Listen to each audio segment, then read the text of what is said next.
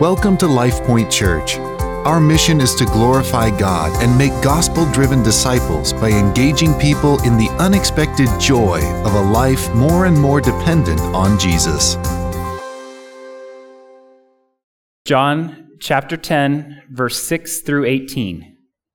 This figure of speech Jesus used with them, but they did not understand what he was saying to them.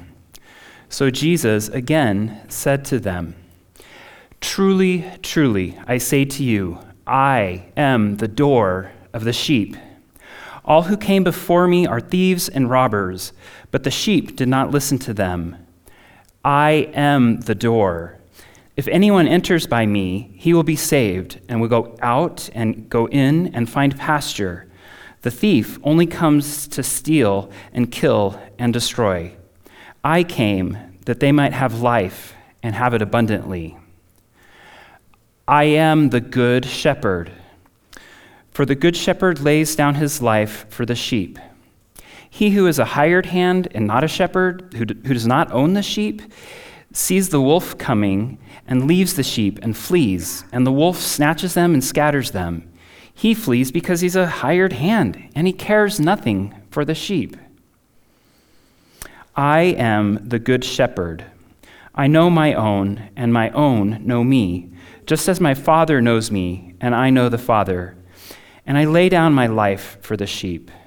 And I have other sheep that are not of this fold. I must bring them also, and they will listen to my voice. So there will be one flock, one shepherd. For this reason the Father loves me, because I lay down my life that I may take it up again. No one takes it from me, but I lay it down of my own accord. I have the authority to lay it down and to take it up again. This charge I have received from my Father." I have a question for you. If you had to describe your life at Christmas time in just one word, what word would you use?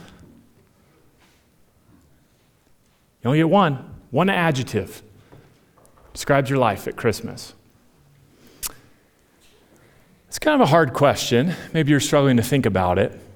Let me help you. Imagine if you could participate in an exercise like Ebenezer Scrooge. You know, Christmas Carol, Charles Dickens. Scrooge had a unique opportunity. He had these ghosts visit him, the ghost of Christmas past, present, and yet to come. And over 3 nights, he got to see his life like an NFL slow motion replay. He had perspective. And he could answer that question maybe a little bit more easily. How would you describe your life around Christmas time in just one word? We all know what Scrooge's word would be, right? Humbug! But maybe for you, Christmas time is more positive. Maybe Christmas time, some words about your life might come to mind like grateful, maybe nostalgic, hopeful. Maybe a word for you is busy. It's coming real fast. Anxious, lonely. One word, your life at Christmas. Did anybody choose the word abundant?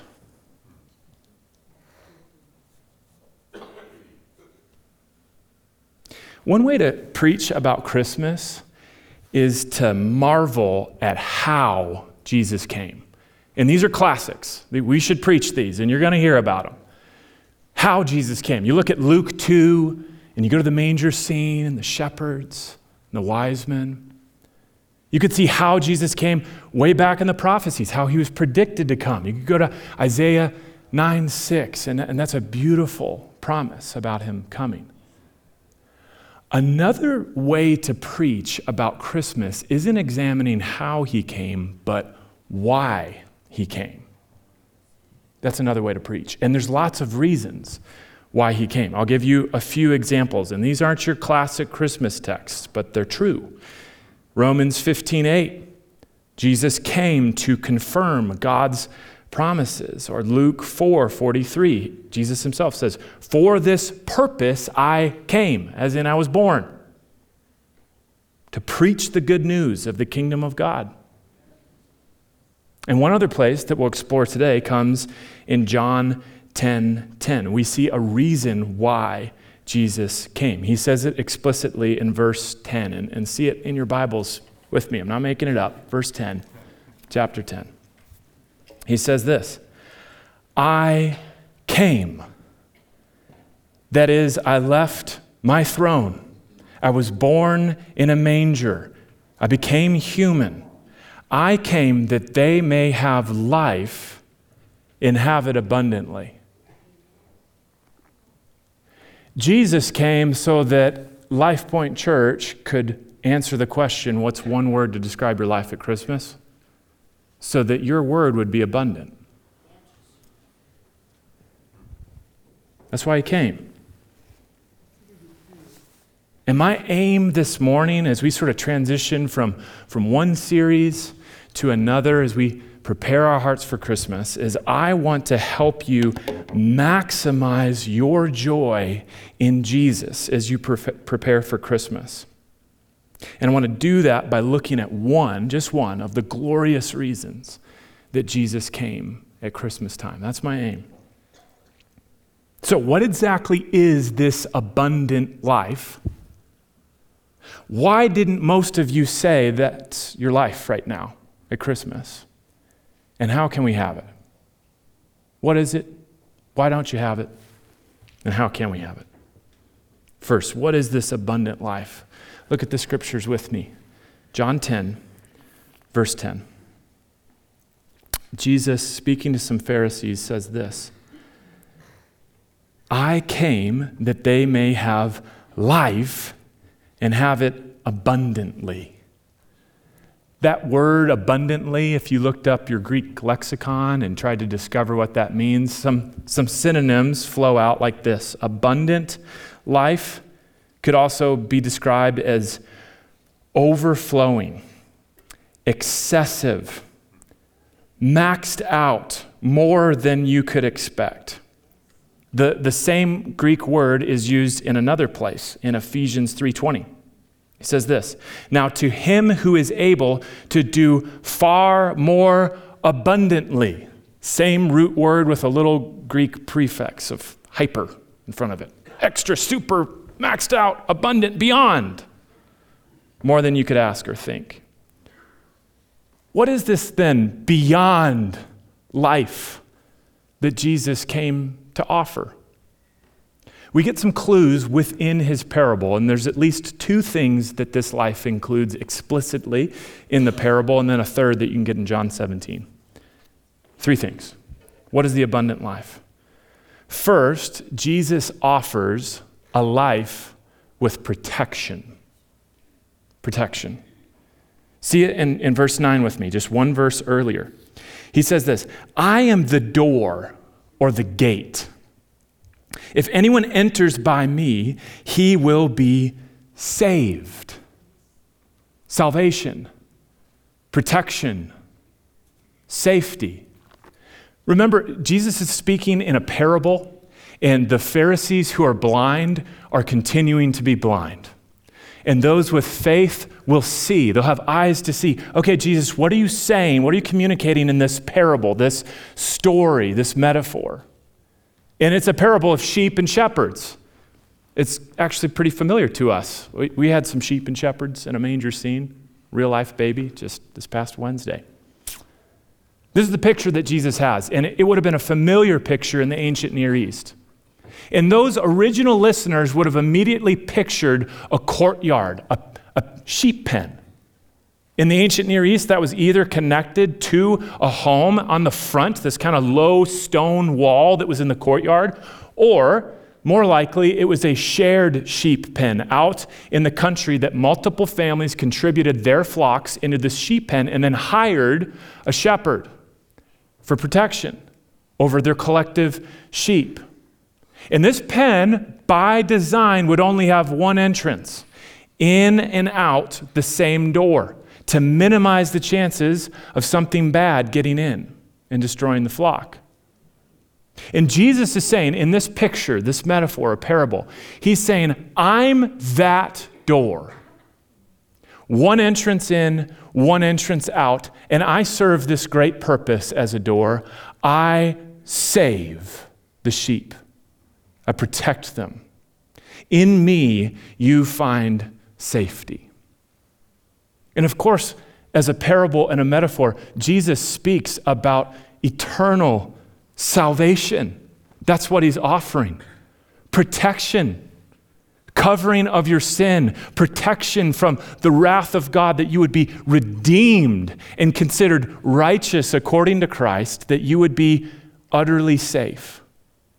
And not just safe tomorrow, but don't you see that having eternal security, knowing to the core of your core that I am safe, changes how you experience life today, doesn't it?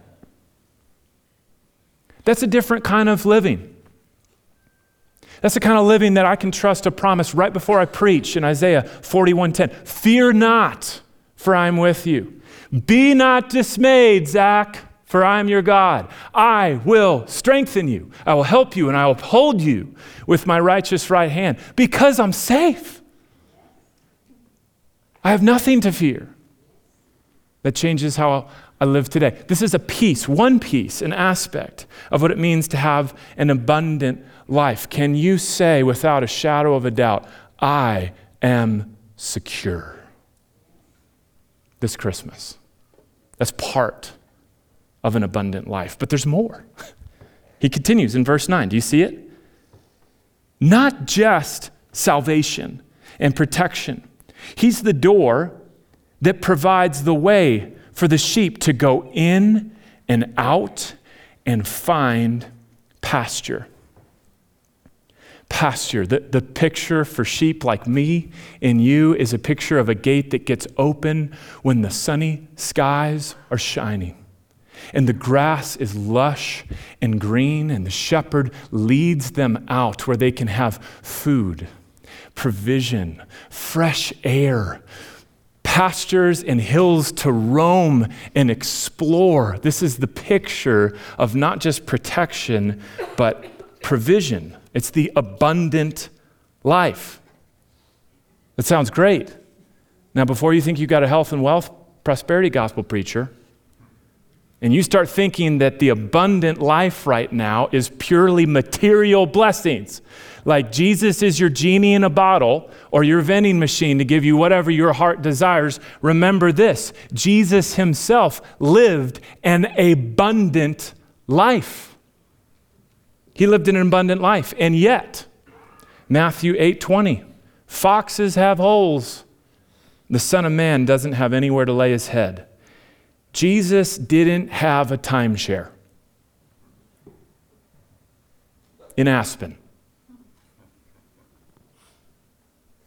And what's worse, he lived a life, an abundant life, that included suffering. But the bad news there is not just Jesus experienced suffering so that we could have a life without suffering. No, he promised that we would. John 16:33.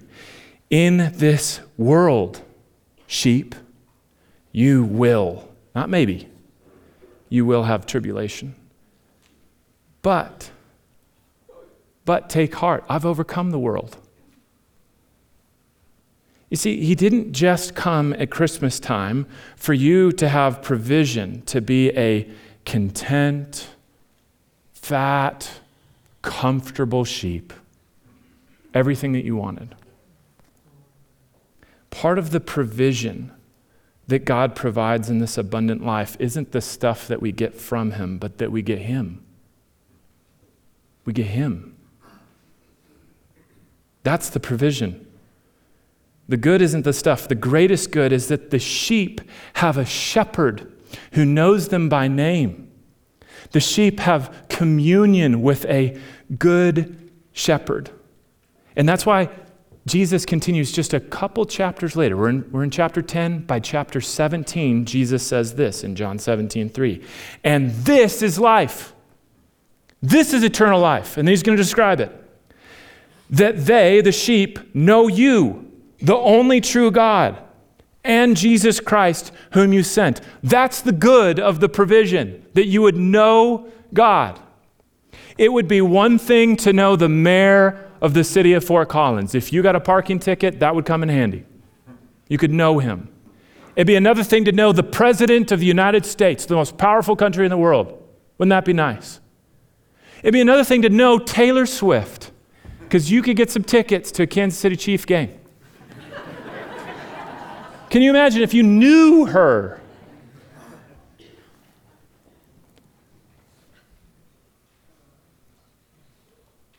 Do you see what's being offered? You can know God. Oh, that's far better. The creator of the universe invites you to know him, not know about him, not study him like biology, to know him. Oh, I know him intimately, closely, and he knows me. This is the good. This is the good. Look, what I'm saying is it's not just protection that he's offering. It's not just provision. He's offering purpose. Purpose. It's in the very next verse. John 17:3 is to know him, and John 17:4 is the purpose. Jesus says, I have glorified you on earth, having accomplished the work that you gave me to do. And that work's not just for Jesus, it's for us too. Ephesians 2:10. You were created in Christ Jesus for good works, prepared for you ahead of time. You're not just lazy Netflix watching sheep. As if that were the abundant life. I don't want that. That gets old. I want more. There has got to be more than Netflix. There's got to be. And this is what the Savior comes to say. He says, I have come that you wouldn't have Netflix life. I've come that you might have abundant life. I've got a glorious purpose for you. And you're not just a sheep to sit around. Come partner with me. Come be a part of my glorious work of redeeming the world, of magnifying the glory of my Father, of delighting in me, and then displaying that delight. Go in public and saying, isn't he wonderful? Talk to another sheep about this shepherd. Can you believe what he did for me yesterday? This shepherd's just keeps getting better. That's abundant life. Protection, provision, and purpose. The Westminster Shorter Catechism summarizes it well. He says, the chief end of man is to glorify God and enjoy him forever. Know him. To know him. And to magnify him. One word. Your life, Christmas time. Past, present, future. Is it abundant? Is that your word?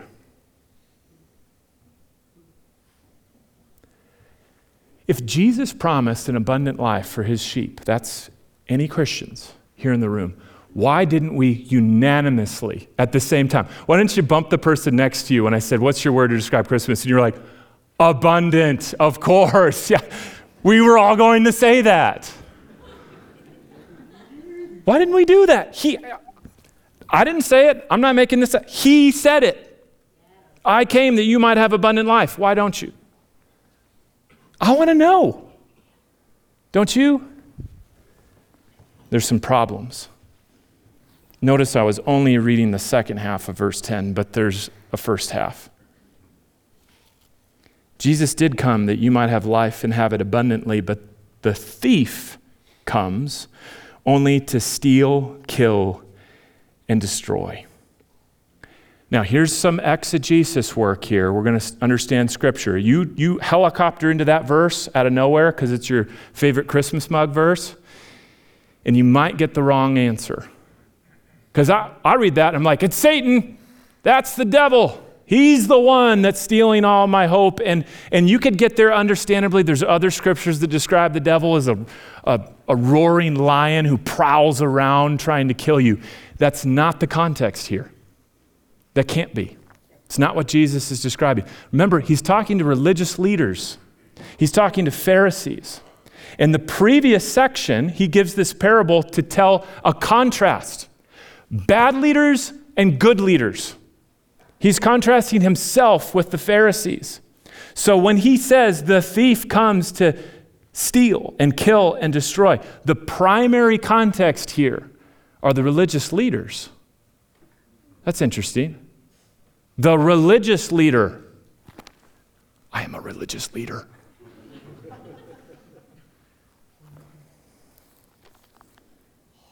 They come to steal, kill, and destroy? How? Jesus, kind of harsh, right? Here's what Jesus was saying. These Pharisees, religious leaders, are offering and advertising a path to abundant life that is the wrong path, that actually only leads to death. That's what Jesus is saying. Let me illustrate. These Pharisees, they were religious leaders that were stealing from the flock. They were showing themselves to be good and godly people, but in reality, they were exploiting the sheep for their own benefit. They destroyed life by heaping on heavy, legalistic burdens of law keeping on the people. You got to tithe mint and cumin. They themselves aren't even upholding the law.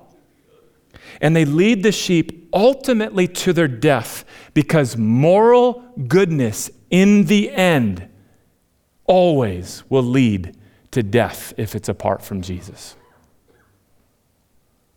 Don't you see Jesus is saying? There's one path to abundant life. It's me. All the other paths will lead to death. They'll steal from you. Don't believe it for a minute. Let me illustrate further. And this is true for us today. It was true in the first century. It's true today. We have alternative paths that claim to lead to the abundant life, don't we? There are religious paths to get there and irreligious paths. Let's look at religious paths. Today, I grew up in a land of moralism. I remember this in my childhood. I remember peers that their functional belief in life was that if I just do enough good things to outweigh my drunken stupor in the weekends and my really poor choices, it'll work out. Judgment just needs to lean slightly towards good. That's moralism. And here's why that path, that religious path that promises abundant life will only end in destruction. Here's the thing. Either you'll try to live a moral life, and either you'll fail, and you will be miserable day after day after day because you'll never be enough. I'm just trying so hard to be a good person, but I had that evil thought.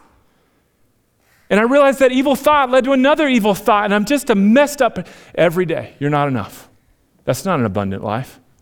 Or worse, in your religious path to an abundant life, this is far worse. You might succeed, at least on the outside. You're not good to your core, but at least you have a front of moralism. If you succeed in being moral, you will be a spiritually prideful, arrogant person who will look down your nose at everyone else who's not as moral as you are. It's not abundant. And then here's why that steals your joy and will ultimately lead to your demise. Because one day you'll stand before, as moral good as you are, one day you'll stand before somebody. And his brilliant, white, hot goodness will make your moral record look like filthy rags. Moralism, religious path to abundant life. You fail, you're not enough. You succeed, you're spiritually prideful. This is not abundant life. And Jesus was saying, that's not the way. That's not the way. Pharisees aren't offering it. But today, look, we've got lots of other ways to abundant life. We see these t-shirts around in Colorado all the time. They have the goofy, little character, and he says, the good life, the good life. And he's always fishing or hiking or something. That's the good life, isn't it? There are irreligious paths to the good life, the abundant life, and there's tons of them. I'll give you a few. Have you been tempted to wander down the irreligious path to the good life called materialism? Did you feel it on Black Friday? Did you feel your heart start racing when you thought, it's 97% off? But it's actually priced exactly what it's worth. I just think it's a great deal. Materialism. It promises the good life, doesn't it? Does it feel abundant? The more stuff you have? It's a false path. It's an irreligious path. How about comfort? That's a path. Every commercial you see is telling you to be comfortable. Here's one that I see. The path to the good life is retirement. Work hard for 40 years.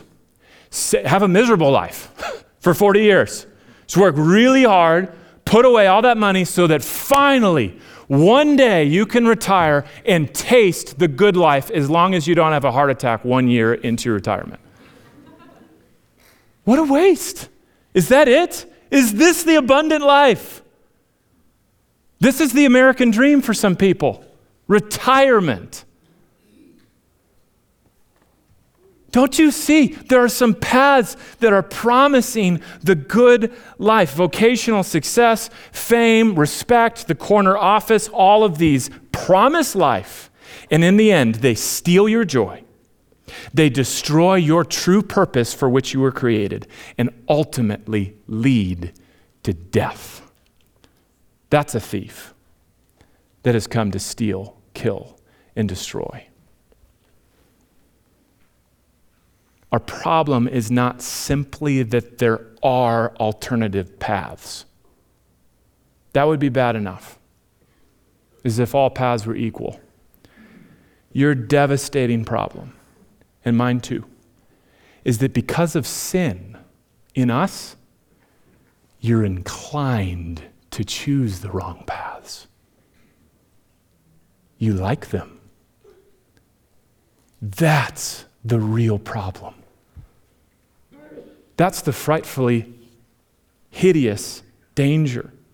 One pastor in a small town in Minnesota, Pastor David Vanacker, whoever he is, explains, the leaders of the day were peddling the world's ways that promised joy and in the end delivered death. And the only reason there's a market for them at all to sell is because our sinful hearts desire it. We're buying what the world's selling, and we're inclined to do it because of sin. This problem began way back at the beginning of the story of reality, of existence. God, the author of life, wrote humanity into existence. Adam and Eve experienced the abundant life. No death, no cancer, no 9% inflation environment.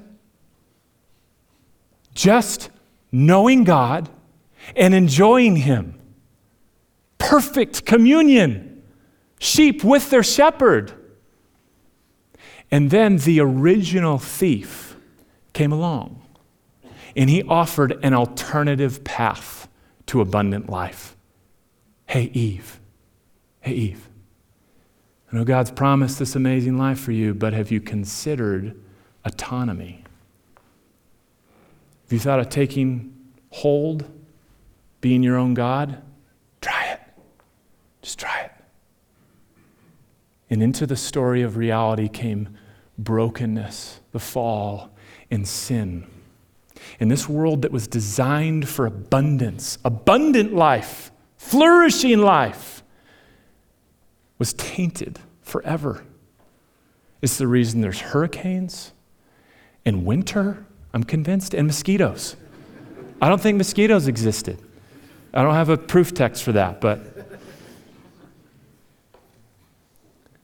not just that stuff out there. It's the reason in here doesn't work. I'm a sinner. My heart's corrupt. I have evil desires.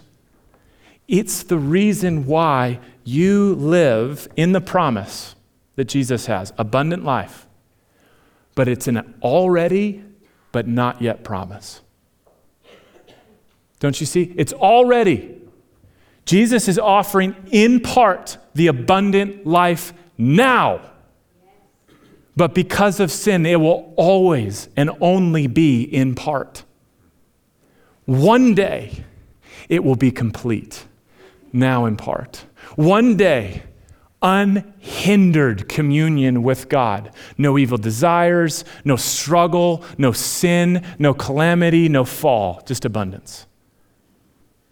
That's why, we couldn't turn to our neighbor and say, of course, the abundant life. It's because you live in a broken world with a broken soul. In part, but not in whole. This is our problem. How would you describe your life at Christmas time in one word? At best, if you said anything good, abundant, grateful, it's only in part. And it's tainted by sin and the fall, isn't it? Have you wandered down any of those alternative paths this Christmas? Are you searching for life, even abundant life, in anything other than one door, Jesus? Okay, this is what the abundant life is. This is why we don't have it completely, but how can we have it? And briefly, I'll show you how. You need three things. You need a door, you need a shepherd, and you need a lamb. And all of them are here in this text. Verse 9. Jesus says, I am the door. If anyone enters by me, exclusively me, you'll be saved. You want to have this abundant life? Look, Jesus is saying in John 10 exactly what he's going to say in a different way in John 14:6. It's the same thing. I'm a door, or he can say, I am the way, the truth, and the life. And no one comes to the Father except through me. One path, one door, one opening, me. So you want to have this abundant life? First, you need a door. You got to come through it and find it in Jesus. But that's not enough. He's not just the path. He's also the good shepherd. He says this in verse 11. The good shepherd lays down his life for the sheep. Why is he so good? Well, he lays down his life. And these other leaders, as soon as the wolves come, they're the hired hand, they're going to scatter. They care about their own skin more than they do the sheep. That's admirable. Jesus lays down a sheep. You know, if that's all that he does to be good, technically, I, as an under-shepherd, if I had a really heroic moment, I could also be good. I could run through those doors and try and take a bullet for you this morning, and I would die. And you'd all applaud, and a few people would come to my funeral, and then I would just be dead. And you'd be without a shepherd until you rehired somebody. The reason Jesus is so good as a shepherd is not just that he lays down his life for the sheep. He is a uniquely good shepherd because he didn't die and then the sheep are scattered without a shepherd. No. This shepherd died and had the authority to come back. That makes him different. And that's why the Pharisees are so confused and angry. Who says this? I can't say this. Jesus says these words. Look what he says in verse 17. I lay down my life that I may take it up again. No one takes it from me. I lay it down on my own accord. Listen to this. Who can say this? I have authority to lay down my life. So do I. I can take a bullet. But here's what I don't have. Jesus says, I have authority to take it up again. This is Christmas. The author of life wrote himself into the story. He was born not just to die, but to live again. This is Christmas. This is the glory of Christmas. He dies in our place, victory over death, curse overcome, and he rises from the grave. This is how you can have it. You need a door, a good shepherd, and the sacrificial lamb who rose again. Christmas time can be a season for reflection. It's the end of the year. Might have a chance to think about your life as New Year's rolls around. I want to invite you to something. If you could join Ebenezer Scrooge on his exercise, I want you to try it. Instead of a ghost coming to help you visit Christmas past, present, and yet to come, invite Jesus along. Ask him to take you on a journey of reflection. And consider your life with that kind of perspective, your past, your present today, and your future.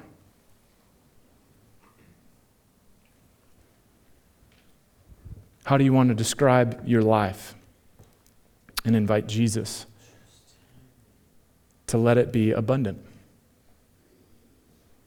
3 applications, couple people I'm speaking to. 1, if you've never received this abundant life, you've never even tasted it, I invite you today to walk through that door, to trust a good shepherd, and to praise him for being your sacrificial lamb. You can receive him today through faith and repentance. And if you have this Christmas season, 2 things might happen. You might consider your life as you explore your past, present, and future, and you might see how your life is lacking abundance. That's all you see. It's just not abundant. It's a hard Christmas. Any ways that you see that you lack abundance, I want you to acknowledge it. Point it rightly at the fall and its sin, and then allow it to fuel your longing for the day when you can experience unhindered abundance in Christ. Let it fuel that longing. This world is not our home. And lastly, maybe you'll reflect on your life and you'll create a list of a few things that feel like abundance. You will taste the good this Christmas as well. And instead of choosing those as the answer to life, let those good things well up into praise and gratitude to the giver of that good. And say, God, thank you for letting me taste a bit of the abundant life, in part now. Let it fuel my longing for the day when abundance is whole. Christmas time. One word, abundant. Let's pray. Father, we love you.